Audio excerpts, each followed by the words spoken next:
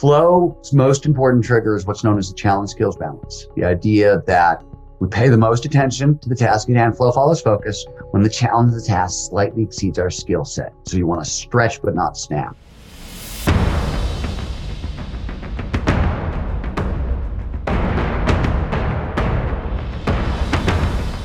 Ladies and gentlemen, welcome back to the Muscle Intelligence Podcast. I am your host, Ben Pakulski. Thank you so much for joining us here today. This podcast is my passion project to truly understand what goes into getting the most out of our life. That could mean physical, that could mean mental, that could mean spiritually and emotionally, and all the facets of an exceptional life and ultimately being an exceptional human. One of the things that I'm most often quoted as saying is, I'm passionate about people who begin where everyone else ends, people who truly aspire for excellence in their life. They teach us where our boundaries are. They teach us where our limits are, maybe where our limits are not. Today's author is very much in alignment with my mission. Steven Kotler joins me today. Steven is a New York Times bestselling author, an award-winning journalist, and executive director of the Flow Research Collective. He is one of the world's leading experts on human performance and flow. And if you don't know what flow is, you're going to want to listen carefully to this podcast. Get out a paper and pen because we're going to literally walk you through processes on how to achieve the highest state of flow and ultimately what that is. Steven is an author of 11 best-selling authors. He's written 14 books in total, including The Art of Impossible, which is one of my favorites, The Future is Faster Than You Think, Stealing Fire, which everyone should read, The Rise of Superman, and Bold and Abundance, which he partnered with Peter Diamandis, who's the creator of the X Prize. Incredible collaboration there. His work has been nominated for 2 Pulitzer Prizes, which is an award for fantastic books. He's been translated into over 50 countries and appeared in over 100 publications, including New York Times, Wired, The Atlantic, The Wall Street Journal, Time, and the Harvard Business Review. Alongside with his wife, Joy Nicholson, he's one of the co-founders of the Buddy Sue Hospice Home for Old Dogs, Canine Elder Care Facility, and he tells us a little bit about that as well. So thank you very much for joining us here on this podcast. I know you are going to absolutely love today's conversation with Steven Kotler. Mr. Steven Kotler, welcome to the podcast. It's an absolute honor, my friend. It is great to be with you. As I said just prior to recording, I've read many of your books, some of which I would put in the top of my favorite books ever. I always leave your book feeling inspired, feeling educated, and feeling like I have a clear path. You know, the most recent one, I've read, The Art of Impossible, loved it. I think I've recommended to everyone that I coach, everyone that I know who's a high performance coach, and an absolutely phenomenal book. But you've written so many others that are just changing the scope of how people look at performance, from The Rise of Superman, and now into a brand new one that I hope to dig into today. So I really appreciate you making the time. And most of all, I appreciate who you are as a human. Thank you so much. It's really nice of you to say. Yeah, one of the things that I say that inspires me most is I'm inspired by people who begin where everyone else ends.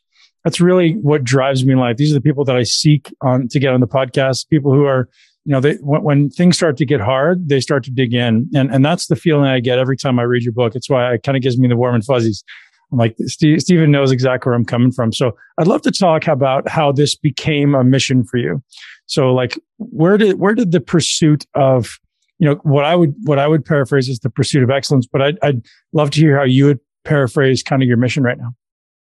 My mission has always been the same. I mean, it's the same 3 things as always been. I want to write books that have a deep impact. And really, I want to make great art. More that's really at the heart of that work. I want to advance flow science and research and training. And I've been trying to make the world a better place for animals. That's all I do, right? It falls into one of those 3 categories. And really, that's all I've sort of ever done, as far as I can tell. So you're obviously very well known around the world for flow. Was your research into that inspired by Mihaly Csikszentmihalyi, or was that something that you found after you kind of had an interest in that? A lot of this starts for me. I became a journalist in the early 1990s, and 2 things are really interesting to me. And journalism is this amazing career. You get to exploit your curiosities, and I covered everything. I mean, I had a music column for a decade. I, did a lot of different stuff.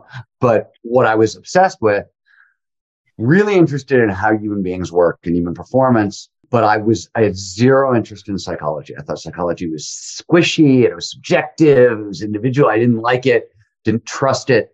And especially if you go into like the peak performance literature in the like 80s and 90s, when I was starting to poke at this, it's, okay. So enough said there. I was fascinated with neuroscience. And in the 90s, neuroscience was really cool because like prior to that, it was just, what's this cluster of neurons doing and what's it called? And suddenly in the 90s, we're talking about emotions. They're a real topic, and behavior, right, is suddenly becoming a realer topic, and consciousness and all these things that I was really interested in.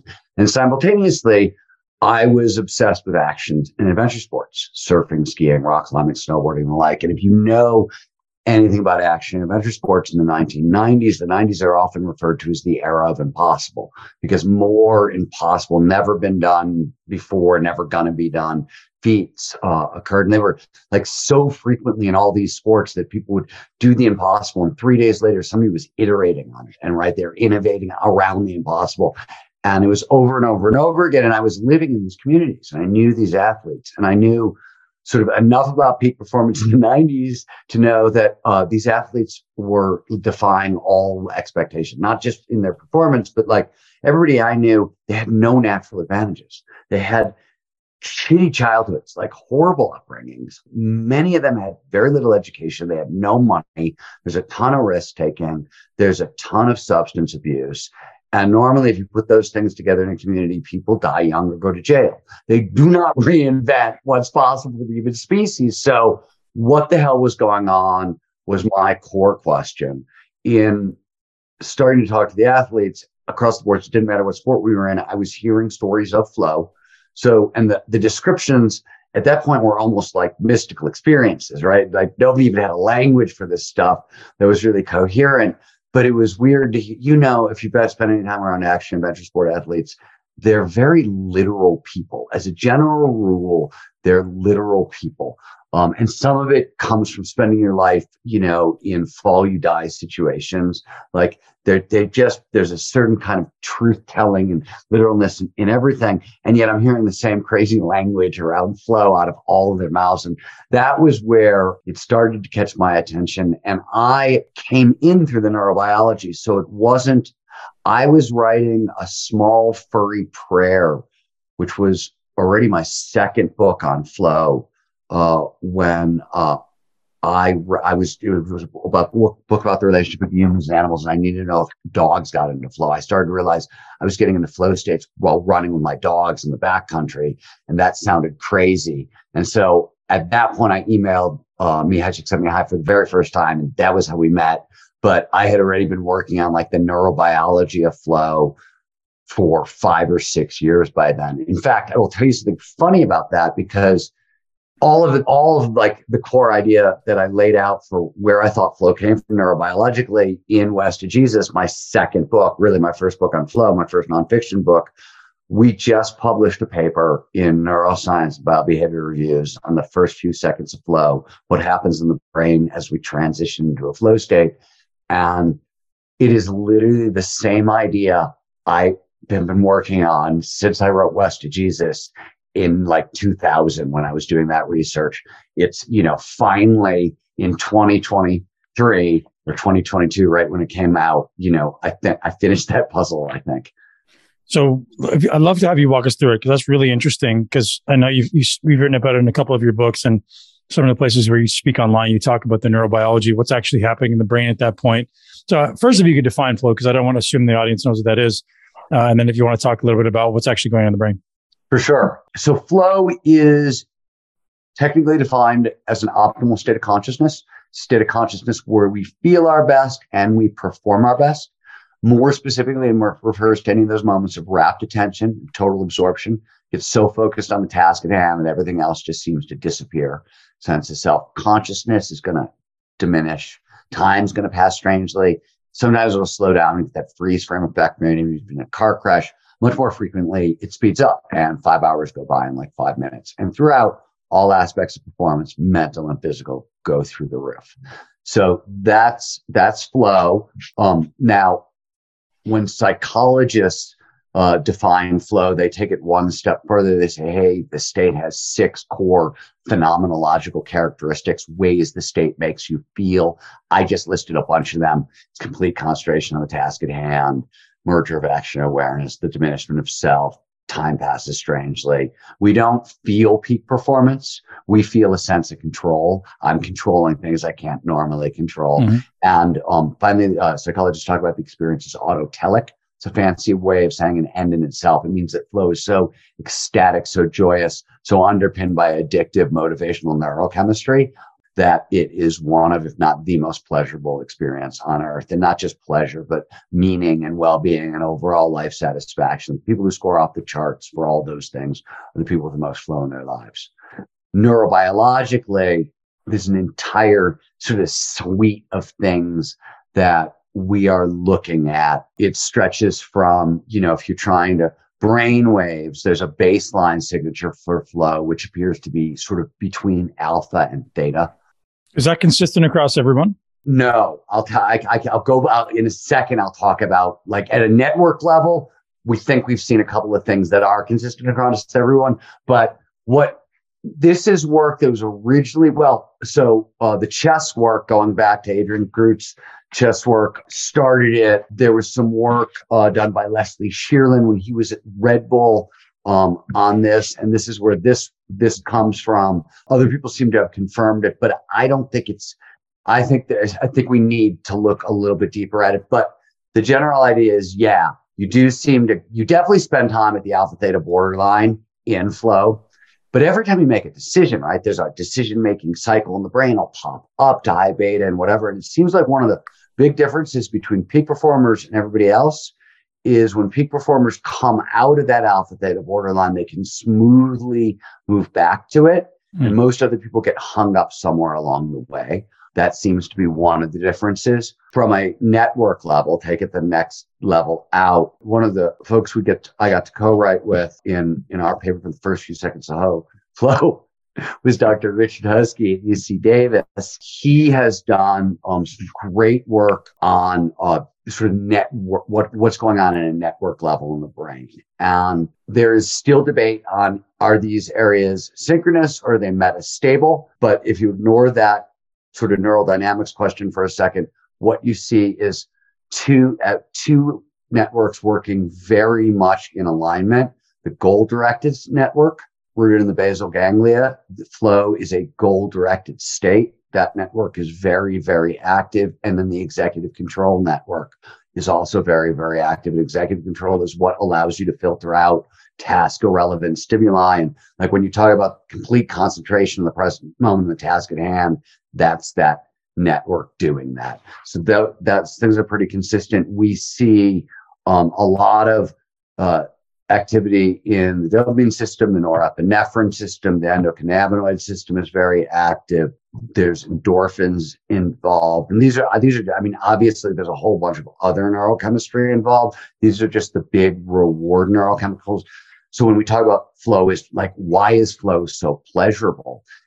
It seems we get 5 or 6 of the most potent reward chemicals the brain can produce in really high concentrations all at once, right? Dopamine, norepinephrine, serotonin, anandamide, endorphins. And just to put it in context, romantic love, when we fall in love, that is predominantly, this is Helen Fisher's work, it's not my work, that is predominantly norepinephrine and dopamine. So that's 2 of 5 of pleasure chemicals. And if it's group flows, the social shared collective version, a team performing at their best, for example, you'll also start to get oxytocin. So an additional 6 pleasure chemicals. So this is the reason flow is so pleasurable.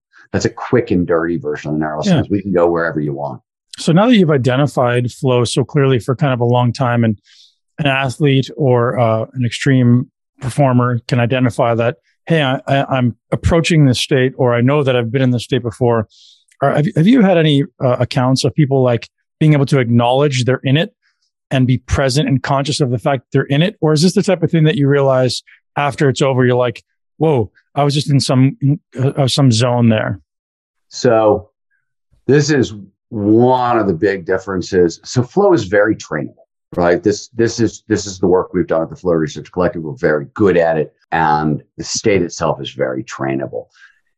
It is, and it's not a binary, right? It's a 4-stage process. So flow is, you're not in the zone or out of the zone. There's a 4-stage cycle you move through to get into flow and out of flow, and can't really skip steps, or it doesn't appear that you can skip steps, and there's precise kind of changes in the brain at each level. The point is that flow states, they have triggers as well. Preconditions lead to more flow. So if you're interested in more flow, that's sort of your toolkit. And knowing where in the flow cycle to deploy which trigger starts to make things reliable and repeatable. And yes, people who are better at this stuff can go, oh, wow, I'm in flow. So let me give you an example. I'm a skier, right? I'll be in flow all the time when I'm skiing. On the chairlift, I might drift out of it depending on, what kinds of conversations I'm having. But it seems like people who are really good at it can recognize when they're in the zone and really know how to stretch it out and deepen it. So there's certain triggers you can utilize when you're actually in flow. They're better used in flow than trying to get into the state. They're better used to extend the state a little bit. And there's ways to do that as well.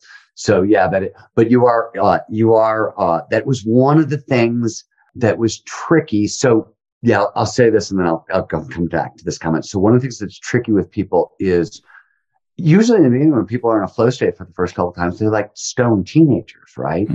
Oh, look at the sky, look at the moon. They don't realize this is a peak performance state.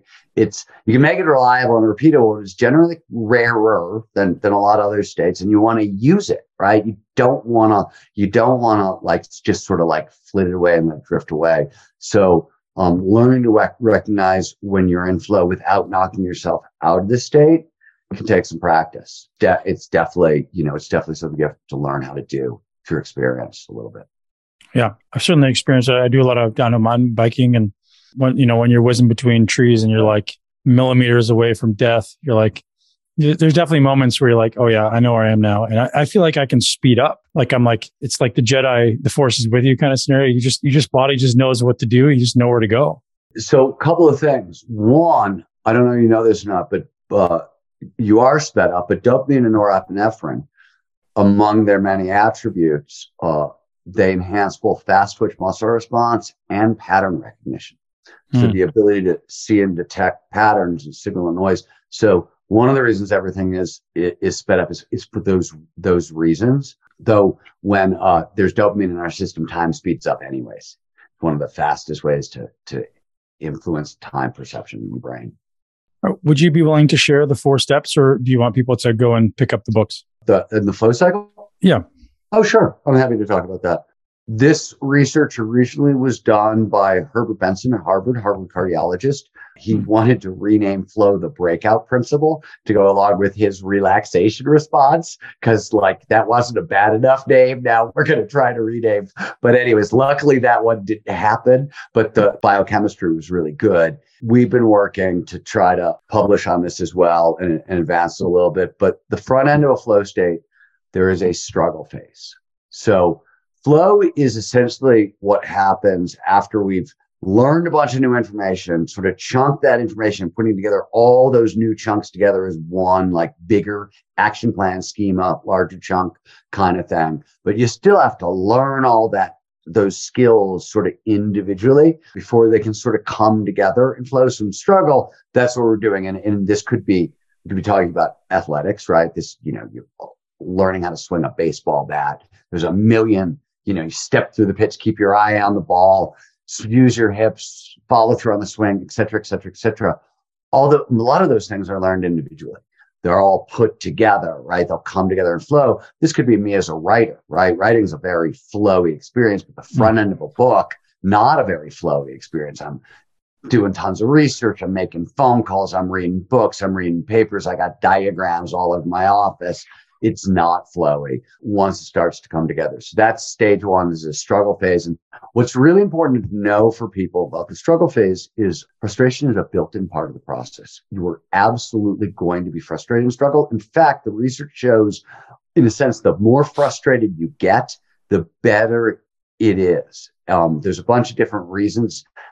that have to do with how like the unconscious mind processes information. But the more you overload it, and we know working memory will hold 7 items max, and most of us tap out after 4 concepts. So if you're trying to learn anything complicated, you're going to get frustrated. You're going to overload working memory. And that's actually a sign you're moving in the right direction. So most people get frustrated and think I'm doing something wrong, bad person. You start judging yourself.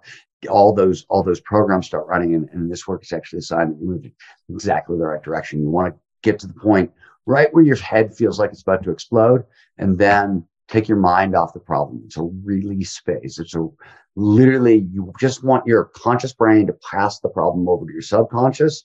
What works best is low-grade physical exercise. So this is not going to the gym and going hard. This is going for a long walk, a 20-minute walk in nature. This is gardening or building model airplanes or anything that sort of just gets your body a little bit involved so you can get a little bit out of your head.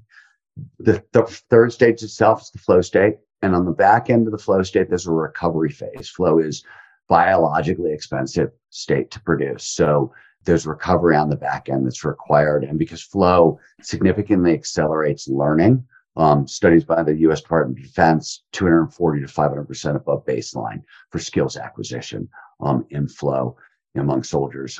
So you're going to need delta wave sleep, right, to pass anything you've learned in flow. Not only do you have to you need an active recovery protocol in place, but you also are going to need a good night's sleep on the back end to actually gain the benefits of flow. So you mentioned, kind of special forces type people. Are they using this protocol repeatedly to try to acquire skills more reliably? So this study actually wasn't done on special forces. It was done on marksmen, I want to say. It was target acquisition shooters. We have done work with special forces, but no, I don't know what you know about the special forces community, but sleep is a major problem. Huge problem, and recovery is a huge problem. In fact, a lot of the work that we do with peak performers tends to be on the recovery side. It's the piece that so many peak performers tend to get wrong. We often have to start there. I'd love to actually talk about that, because you're right. I mean, some of the guys I work with are burning the candle at both ends. I'm going to bed at midnight. I'm waking up at 5, taking as many cups of coffee as I need to get through. I can only imagine that's interfering with your ability to get in the flow. Have you seen being overstimulated? Yeah, no, the research is unbelievably clear. We humans need 7 to 8 hours of sleep a night, like, period. It's not like there's really almost no debate on this. I always tell like hard chargers, if you have to use your brain at all, you're out of your mind. And here's the great example. The Wonderlic, which is what they give pro football players, is available for free online. It's one of the shorter intelligence tests. Take it one day after you've slept 7 to 8 hours, and then take it 2 weeks later after you've slept 4 hours and are powering along on coffee, and see how many IQ points dumber you are. And like, that'll end that. It's also, so there's a bunch of stuff going on, but the biggest problem that people don't understand is when you are running on lack of sleep, your brain is much more likely to treat almost every situation you're in as a threat. You're going to overproduce cortisol. You're going to overproduce norepinephrine. There are massive penalties for this. There's all kinds of physiological penalties too. It's really bad for your system. But the more norepinephrine in your system, you'll lock yourself out of flow. You'll block learning. You shut down creativity. So the more fear, nervousness in your system, the more logical and linear, tried and true, safe, secure, what worked a million times before solutions the brain wants. It shuts down the entire upper portion of your creative brain by like just not getting enough sleep for those reasons. It's really, really a kooky thing you don't want to mess with. How much is unconscious competence a part of achieving flow? Like you spoke about bringing all these pieces together. Is that ultimately what we're trying to achieve? Is this concept of like... It turns out flow. So there's been a bunch of different arguments about where does flow come from? Where did it evolve from? What's its purpose? And there's like 6 or 7 different answers, and they're all probably right. But one of the answers that appears to be right is flow is literally a sign of mastery. So you mentioned unconscious competence. Flow is the sign that you've developed competence. Why is it's when we were certain skill, it's good to know when you've mastered a skill.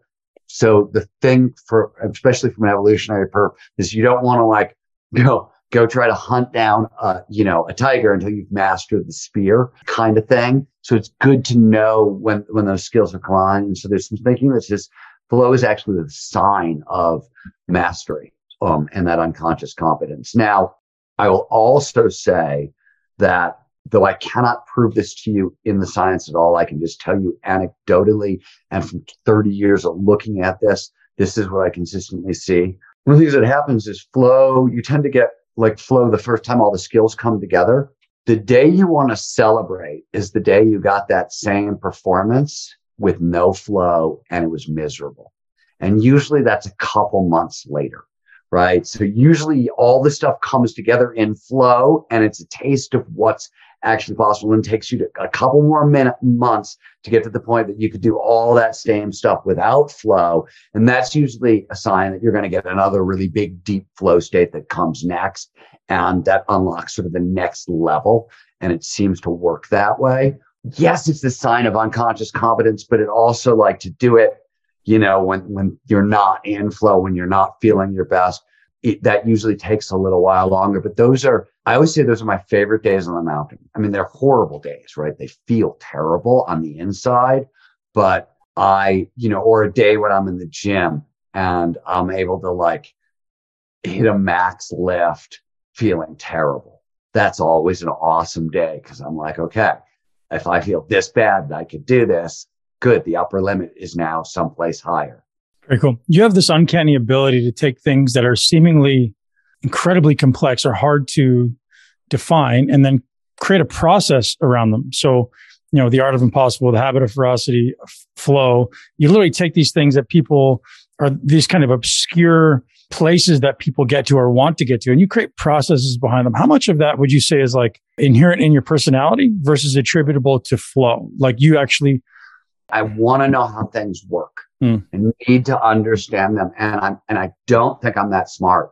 So I have to like break it down into really simple steps to figure out how it works. And that's just me trying to understand. And there's a very particular, one of the advantages I think I had in doing a lot of this work is by the time I graduated college, I was already sort of a novelist working on, and when you have to hold 500 pages in your head and move them and be able to move them around, those sorts of things, what came first, those sorts of questions become really, really important. And when you're telling other people's stories, when you're writing long magazine articles, the same sort of set of skills of just like, you got to put this stuff in an order in your head that you can move it around. Otherwise, you don't get to have this career. So those two things, some might like need to understand things and then might need to like be able to move large amounts of information around in my head to do my job. Those two things came together and I think really worked well for me.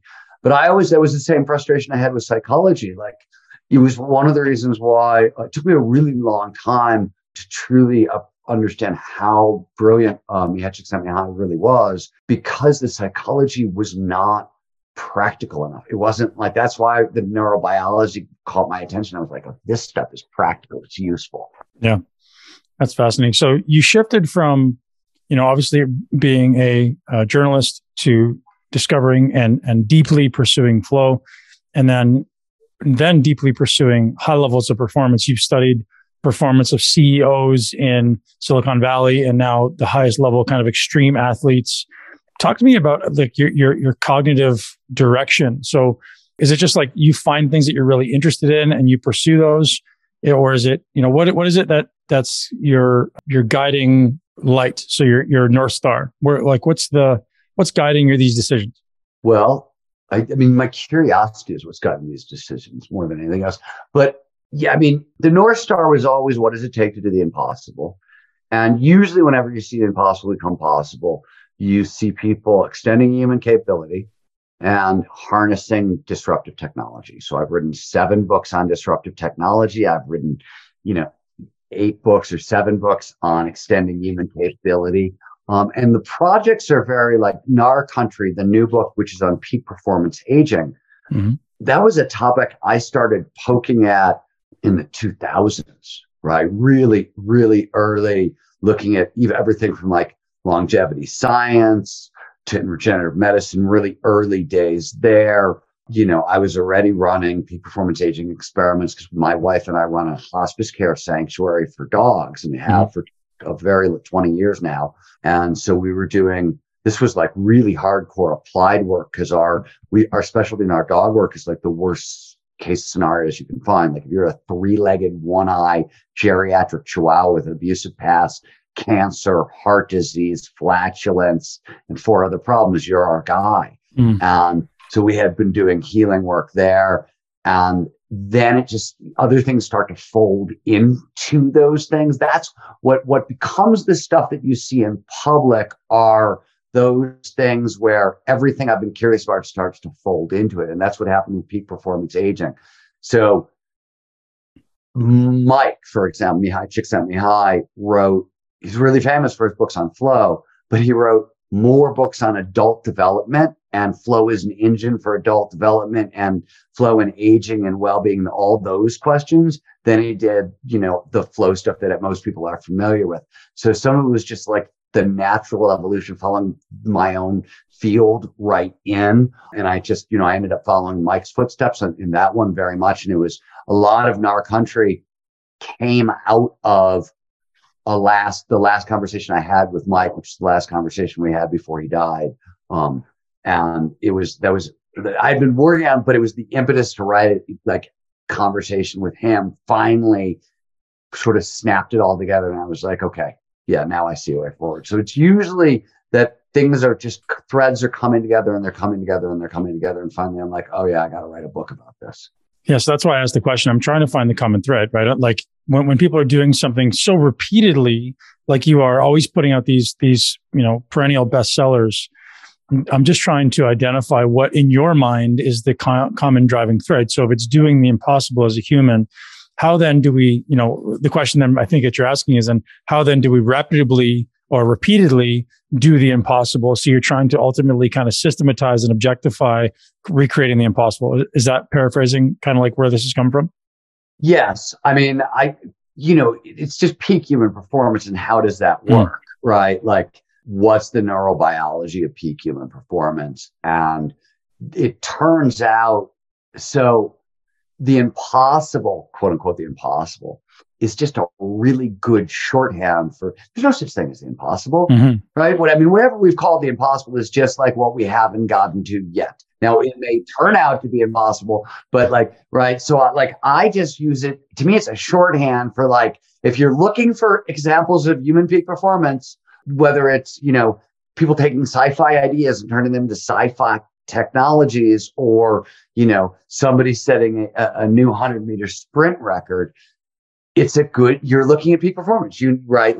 So one of the reasons I started in action sport athletes for studying flow, for example, is it was very hard in early research to, were your subjects in flow or not in flow? But at the upper level of action sports, if you're living through the experience, you were in flow. There's just, there's just no other way to do a lot of the stuff that's going on. So it was just a really good, feedback. Now I know. Now we've got a bunch of different ways to measure. You can take different approaches. But when I was starting, how do you know your research subject is in flow was a really complicated question. Yeah. So what I'm getting to is how can we predictably and reliably reproduce these peak performance states, right? So it sounds like you've kind of started to create these subcategories. So it sounds like physical fitness is a big part of it. It sounds like mental fitness and ultimately focus is a big part of it. It sounds like mastery is a big part of it. Are there other facets that I'm missing that you're like, hey, this is a big piece? Well, so it depends where we are. Are we talking about peak performance aging? Or are we talking about peak performance? Because there are slight differences. But if it's peak performance, it's the work that was an art of the impossible. As you know, if we're talking about peak performance, there are 5 physical categories, right? Strength, stamina, agility, balance, and flexibility. Those are the basic 5 core there's a bunch of other stuff in and around. We've got fast twitch muscle response and stabilizers versus prime movers and all that stuff. But like those 5 categories that you want to be training. And it turns out on the cognitive side, when we talk about cognitive peak performance, we're talking about 4 categories. There's a bunch of subheadings under these categories, but process always starts with motivation. Then there's a bunch of things under the heading of learning, then a bunch of things under the heading of creativity, and then finally a bunch of things under the heading of flow. That's the full suite for cognitive peak performance. And the way I like to think about the cognitive suite, and I talk about this in the Art Impossible, is motivation gets you into that game. Any peak performance game, motivation is what gets you there. Learning allows you to continue to play. Creativity is how you steer, especially when you're steering towards impossible, hard to get to challenges. And then flow, optimum performance, is how you amplify the results kind of beyond all reasonable expectations. Flow will also boost everything on the physical side as well, or a lot of the things on the physical side as well, but also amplifies all the mental stuff. All right. That was a great kind of, all this was for me leading up to this most recent book. I just wanted to understand the path and, ultimately reproducing the highest level of physical capability that we can, cognitively, certainly, and physically. And now we land on your most recent book, Nar Country, which is coming out, I believe, in February. It is. All right. So tell me about that. So first, what does that mean? What does Nar Country mean? Nar Country is NAR is action sport slang, short for gnarly. Gnarly, yep. And I said earlier, action sport athletes are really, really literal. When you use the term gnarly, it has a very specific meaning. It is describing an environment that is high in perceived risk and high in actual risk.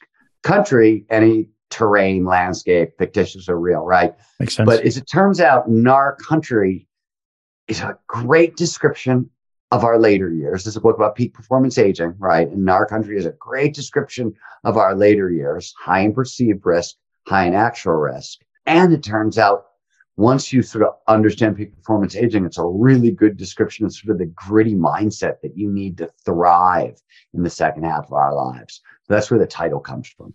All right, you're talking my language. What does that look like? I want to thrive in the second half of my life. Let's start to decode it. Let's start to uncouple what this looks like. Don't let me not talk about mindset in a second. Of course. Okay, but I'm going to start someplace else. I want to start with the traditional theory of aging, which I'm guessing most of your listeners know enough no longer to subscribe to. But let's just start there. And I like to call it the long, slow rot theory. And it's the idea that dominated, right, the 20th century and still dominates today, that all of our physical skills, all of our mental skills decline over time, and there is nothing we can do to stop this slide. And it turns out that's not true at all. The vast majority, not all yet, but the vast majority of the skills that we used to think declined over time, there's nothing we can do to stop the slide.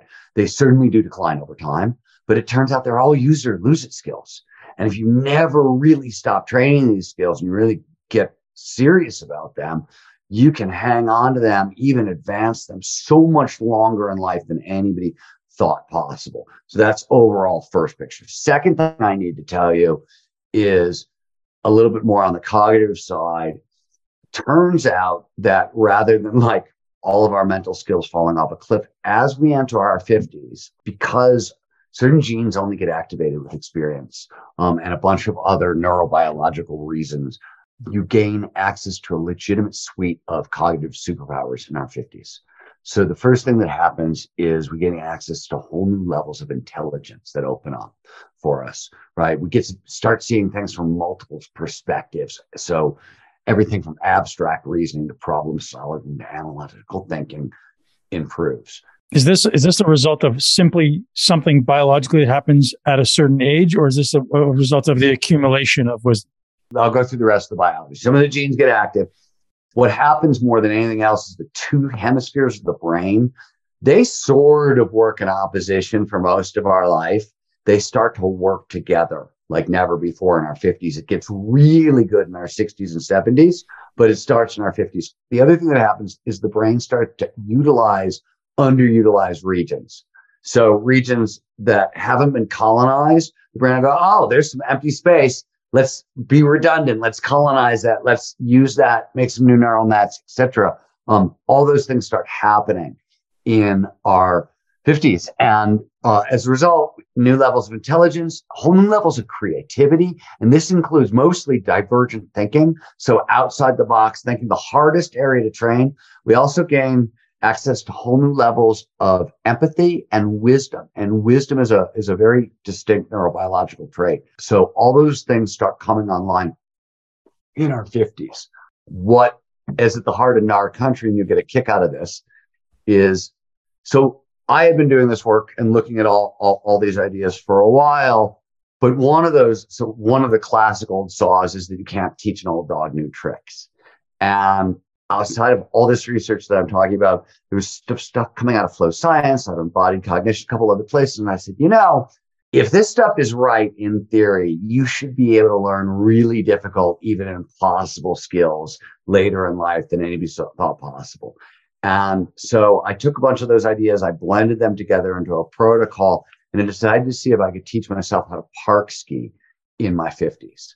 And park skiing is the discipline in skiing that involves doing tricks off rails and on boxes and wall rides and over jumps. And it is very, very acrobatic.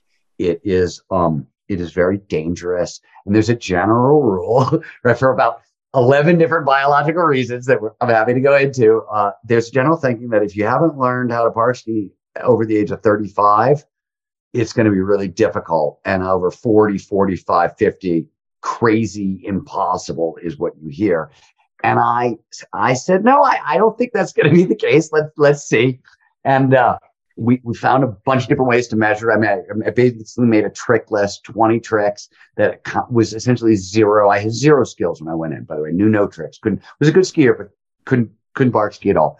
And these 20 tricks would have got me from zero to intermediate. And I thought, if it takes 5 years, cool, whatever.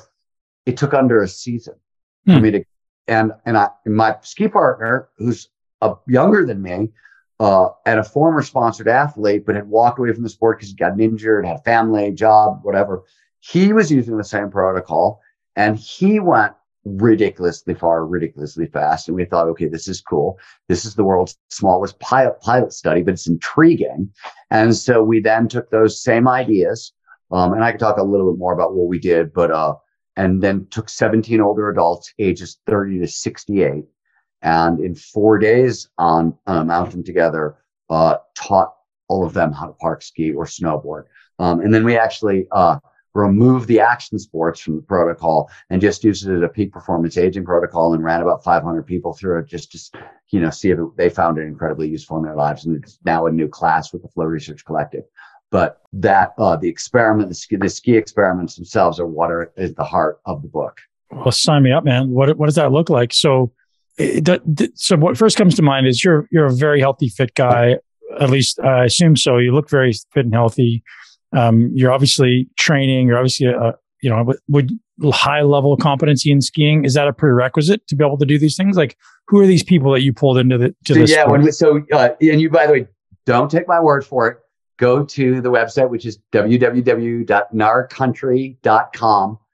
Watch the peak performance aging experiment video and read the white paper. So just take a look at what it looks like. No, in fact, the vast majority of the people in the learning class were intermediate athletes. Now, let me tell you what we did. Let me tell you why we did it. And because I have to back up and tell you something about flow states. We talked about how flow amplifies learning, and we talked about how flow has triggers. One of the things that triggers flow is creativity. So flow follows focus. It only shows up when all of our attention is in the right here, right now. So all of flow's triggers drive attention into the present moment. They do a bunch of different ways. One of the ways they do it is by producing dopamine. Dopamine, right? When it's in our system, we feel a lot of excitement, curiosity, we pay a lot of attention. So when we link ideas together in a novel way, that's creativity, that produces dopamine. That's pattern recognition. Pattern recognition is so fundamental to survival. It's what all neurons do at a really basic level. We get little squirts of dopamine. When you creatively interpret a terrain feature, when you look at a jump and go, oh, I don't have to hit the jump. I can roll over the knuckle and do this on it or whatever it is. That's pattern recognition. So by creatively interpreting terrain features, we're producing little bits of dopamine. The goal was to teach. We took park skiing and park riding and broke it down into 8 foundational movements: a crouch, a jump, a slash, a grind, a 180, just the movement of a 180, and a 360.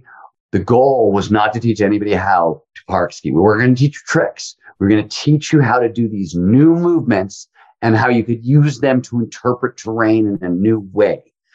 Along the way, we figured these creative decision-making things will start producing dopamine, will drop people into flow, and flow will take care of the learning and the trick progression for us. And that's exactly what happened. So we focused on 2 movement patterns a day on the hill and worked that way. The goal was to go 1 inch at a time, start with an established movement pattern, something you can do 100% of the time with zero fear and no problems.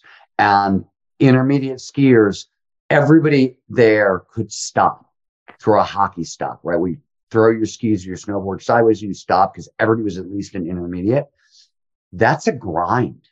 It's a slash also, depending on which way your body position is and where you're aiming on the hill. So everybody already had one basic move that I knew they could do. We often started there, like instead of hockey stopping on flat ground, here's a slightly raised snow berm. Let's grind across it, and like little snow grinds and things like that was where we started with it, and built up from there. So this 1 inch at a time protocol, and we used basically a follow the leader style protocol. So the goal was follow the person in front of you, do what they did if you can do it. If you can't do it, if they threw a 360 in the air and you can't do that, throw a sliding 360 on the surface of the snow. If that's too much for you, throw a 180 sliding spin. Progress it down to wherever you are, 1 inch at a time. And a lot of we used a lot of really best embodied cognitive movement protocols with very little talking. And we, in fact, wouldn't allow. So flow, one of the things that happens in flow is you get a large shutdown of the prefrontal cortex. It's called localized transient hypofrontality. It's the technical term for it. And if you start talking about yourself, thinking about yourself, getting self-conscious, all that stuff, the prefrontal cortex gets active and it blocks flow, right? So it was really important. One of our rules is when you're on the chairlift, don't ask people personal questions. Don't talk about current events. Anything that's going to get you emotionally involved in the prefrontal cortex is off limits. You can talk about the skiing and you can make people laugh, or you keep your mouth shut. And that was one of the rules we had.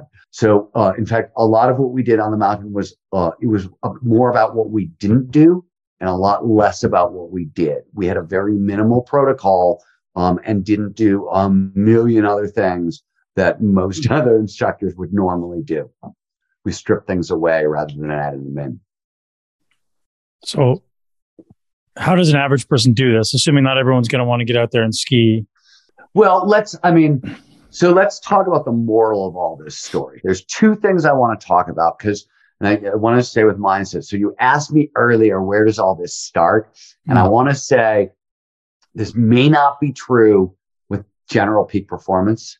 Though I think general peak performance, you need an internal locus of control, not an external locus of control. I think with peak performance aging, it has to start with mindset. The research is really outstanding on mindset and aging. A positive mindset towards aging. I am thrilled. I'm excited about what the second half of my life holds.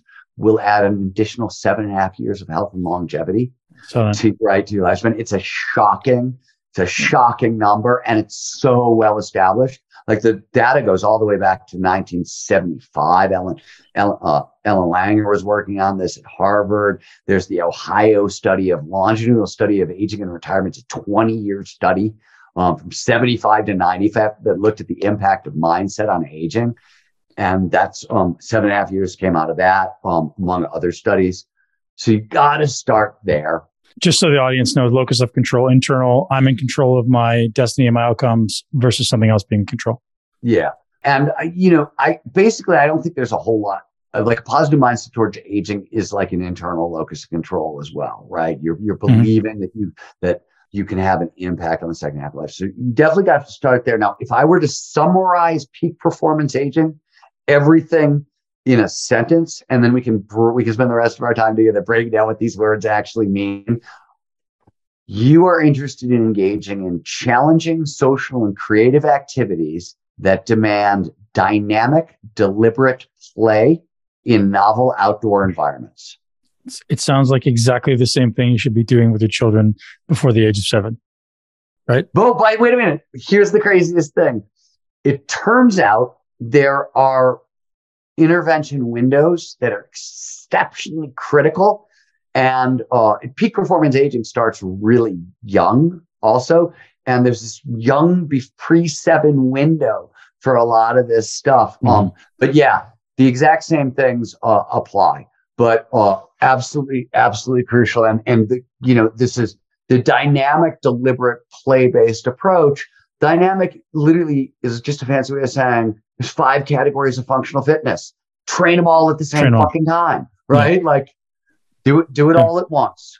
Get outside, play with your buddies, make it at a high level, be creative with it, create. So I think where people go wrong is they have fear of like, am I doing it wrong? So it sounds like creativity is like, there's no such thing. Just go. Yeah. The thing about the play, remember, is the first thing that goes, nobody fails when they play. There's right. Like you can't, that's where, deliberate play is a very specific thing. I don't know if you're familiar with the term. It's repetition without repetition. Yep. Okay. But I'm using it that way, but I'm also saying, hey, classic play stuff. You cannot judge yourself. That was the biggest deal with our athletes or our research subjects in the peak performance aging was getting them over and there was a ton of fear. Like we had a pre-meeting and there were like 4 people in there in their later 60s. And one of the guys was like really crushing me. He was like, I've been skiing for over 40 years. And I've never left the ground and I'm not going to start now. We were all like, okay, absolutely. Don't have to. Like, don't hurt us. We got you. He was, of course, in the air, like literally, I think 4 hours later, we had him in the air. Awesome. But that was besides the point. It was really there was a little bit of fear, but mostly it was, so this is it was really funny and it really stuck with me. First time we approached it, we were at North Star and everybody sort of skied through the kiddie park and then we got to the big park and there's this big giant, like it's a heavy, medium to large size jump. And we're at the top of it and there's, 30 people and everybody's terrified. And I just skied over the knuckle and just spun in a circle on the knuckle and skied off the other side just to show them that like that counts too. Like it's literally like, this is a mound of snow. Do something creative with the mound of snow. You don't have to hit that giant kicker to do something creative with it. And after that run, like 7 or 8 different people came up to me and they were like, oh my God, I had no idea you could just do that. And I was like, yeah, of course. Like that's the whole point here is once you get past the like, oh my God, I'm not brave enough who the fuck's brave enough to hit a 30-foot kicker? If they've never been in the air before, like that'd be insane. But everybody can do something on the knuckle and have a really amazing time. And it's a crazy sensation that they haven't experienced before because it's a weird round on snow. And that's what we're getting after. Once you're in flow's peak performance, all kinds of abilities go up. Then we can start trying to learn some of these harder moves and things like that because you're already primed for it. But like, let's have some fun. Let's play and not judge ourselves to like give ourselves a chance to learn. I always say this is always the problem with passion too. People often want like, they really want like mature passion. And they forget that passion on the front end is just a mild curiosity. Right. It's just, it grows into passion. But like, you think about like, they always think, you ask for a basketball example, people talk like LeBron James in the finals, scowling in for a windmill dunk or, take your pick. And you're like, well, yeah, that's, passion after 40 years of working at it. It started, he was like a 5-year-old trying to sink baskets in his driveway. That's what it looks like on the front end. And so you have to like sort of forgive yourself for like not looking like mature LeBron and looking like a little kid, but that's where it starts for everyone. Yeah. So it sounds like certain base level of physical competency, physical capability has to be there. So physical fitness is a part of it. Like you wouldn't jump off a ski hill if you couldn't land it and confident you weren't going to tear your hamstring or something like that. So there has to be a certain base level. And then the willingness to play and be creative and explore. And ultimately, the more repetitions you get into that, it becomes, oh, I'm going to try this. So it becomes confidence. And then confidence becomes, competency, and competency then becomes flow. Does that sound like a general? You said it much more eloquently than me. I'm just trying to break it down in layman's terms. I've got no disagreement with everything you just said. I think that's pretty right. Yeah. So I think that to me is repeatable, right? Just like the willingness to explore, the physical capability to be able to explore safely, the willingness to explore and play and be creative, moving into confidence and competency. Yeah, pretty much nailed it. Anything else you wanted to reference as far as the book? I haven't had a chance to read the book yet. It's not out. So as soon as it comes out, I will be getting it. But is there anything else there that's really important for our audience to understand? The only thing I want to mention really quickly before we jump is, so flow's most important trigger is what's known as the challenge skills balance. The idea that we pay the most attention to the task at hand. Flow follows focus when the challenge of the task slightly exceeds our skill set. So you want to stretch but not snap. One of the things is 5% is sort of metaphorically, we want to push 5% harder than our skills as a general rule to get into that sweet spot. That's how you sort of want to attack every challenge. But in older adults, this is one of our big insights, because of allostatic load, basically the weight of trauma over time, that sweet spot shrinks. And often, especially if you've been like an athlete before or something like that, if you've done physical stuff before, you'll come back to sports, you'll come into sport expecting too much of yourself. And so like in this situation, we found go slow to go fast, go slow to go fast. It was really like, that was one of the biggest unlocking moves. Play. And then once you start playing, even once you start making progress, like we hold yourself back more than you normally would, and you'll actually get farther over time. Stephen, one thing I want to mention before we wrap is you do have a coaching program for people who want to learn how to engage in flow. You also have a coaching program for coaches that want to teach people how to engage in flow. Do you want to mention that? Yeah. Anybody who's interested in the in Zero to Danger is our flagship flow training. It's an 8-week training. You go through with a PhD coach, psychologist or neuroscientist as your coach. It is not, it's some work, right? It's a hard class. We get phenomenal results. We see on average a 70-80% increase in flow. And for anybody who's curious, you can go to getmoreflow.com. Sorry for the cheesy URL, but it sticks in people's minds. Getmoreflow.com. And you can sign up and it's a free hour-long peak performance coaching interview. People love those interviews. Nobody on my staff is allowed to hard sell anything. So nobody's going to try to sell you anything. They're really just going to listen to you and say, hey, this is what we're doing. Here's how we think it might help. And that sort of thing. And that's free for anybody. So do they take it and apply it to the things that you're trying to achieve flow in? So if I'm trying to write a book, would they teach me how to achieve flow in that state, or is there specific modalities that they encourage? No, so flow is ubiquitous, right? It shows up anywhere and anyone, provided certain initial conditions are met. So it's wherever you need to apply it. Usually people want more flow at work. That's the vast majority of folks we're training are, C-suite executives. Perfect. Stephen Kotler, I'm incredibly grateful for your time, sir. I want to be respectful of it.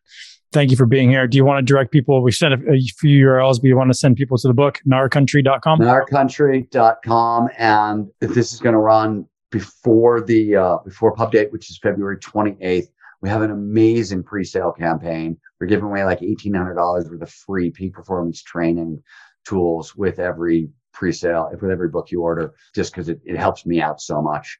In our campaign. So narcountry.com, getmoreflow.com, and you guys are styled out. I'm stephenkotler.com if you want to learn more about me. We will link to all that and more in the show notes. Stephen Kotler, thank you very much for being here, sir. Massive respect and gratitude. Thank you, Ben. Fun hanging out. And that's a wrap, ladies and gents, boys and girls. Thank you for being here. Thank you for listening to the Muscle Intelligence Podcast. I'm doing my best to understand health at a new level. I believe that when it came to muscle building, when it comes to muscle building, I've understood a lot. I've spent a lot of years mastering the muscle building process, the fat loss process. And now it's getting into really what are all the other facets that are holding people back? Because I've had tremendous success helping people build world-class physiques, getting in the best shape possible, getting absolutely shredded. For a small subsection of the population, this seems to be easy, right? It seems that we've figured it out. It's not a challenge anymore to help anyone build as much muscle as they're willing to invest in or they're willing to work for. But there's a small subsection of the population that is struggling with things like health optimization, gut optimization, hormone optimization, sleep optimization. Maybe we're focusing on balancing muscle building and longevity, which is a really huge focus of mine. How do we balance those two objectives? I want to be lean, healthy, and muscular, but I also want to live long. So these are the new directions of the Muscle Intelligence Podcast. Muscle building will always be at the core of what I do because I believe it's the most important organ for longevity. Yes, muscle is an organ. It is an endocrine organ that sends and receives signals, which is ultimately the definition of an organ. And so we need to take care of our bodies on every level, and definitely prioritizing your ability to get strong, your ability to be muscular, your ability to move well, in its ability or its value in adding to your long-term vitality.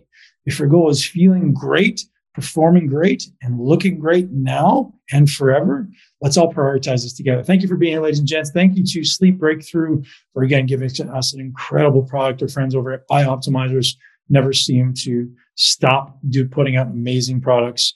If you're not already using Bioptimizers, I never leave home without masszymes to help my digestion, specifically when I'm trying to improve recovery and protein digestion. Magnesium Breakthrough if I need to calm my nervous system, if I need to train hard and make sure my body is relaxed enough to recover. And now Sleep Breakthrough, an incredible new product from our friends Matt Gallant and Wade Lightheart over at Bioptimizers. Ladies and gents, thanks for being here. Have an amazing day. Let's keep crushing it together. And I look forward to seeing you on the next Muscle Intelligence Podcast. If you're not already subscribed to my YouTube channel, guess what? I am coming back to YouTube. So if you've been following me on YouTube recently, you're just getting the podcast. But here's what you can expect. I'm doing a lot more training videos. I'm doing a lot more lifestyle optimization, mindset optimization videos because you've asked for it. Ladies and gents, thank you so much. I get hundreds of requests every week for people saying, hey, Ben, I really want you to come back and do more training videos. I want you to come back and do more mindset optimization videos. And you asked for it and you got it. Thanks for being here, guys. Go over to YouTube right now. Follow Muscle Intelligence there. And I promise there will be lots of amazing stuff coming your way. Enjoy your day.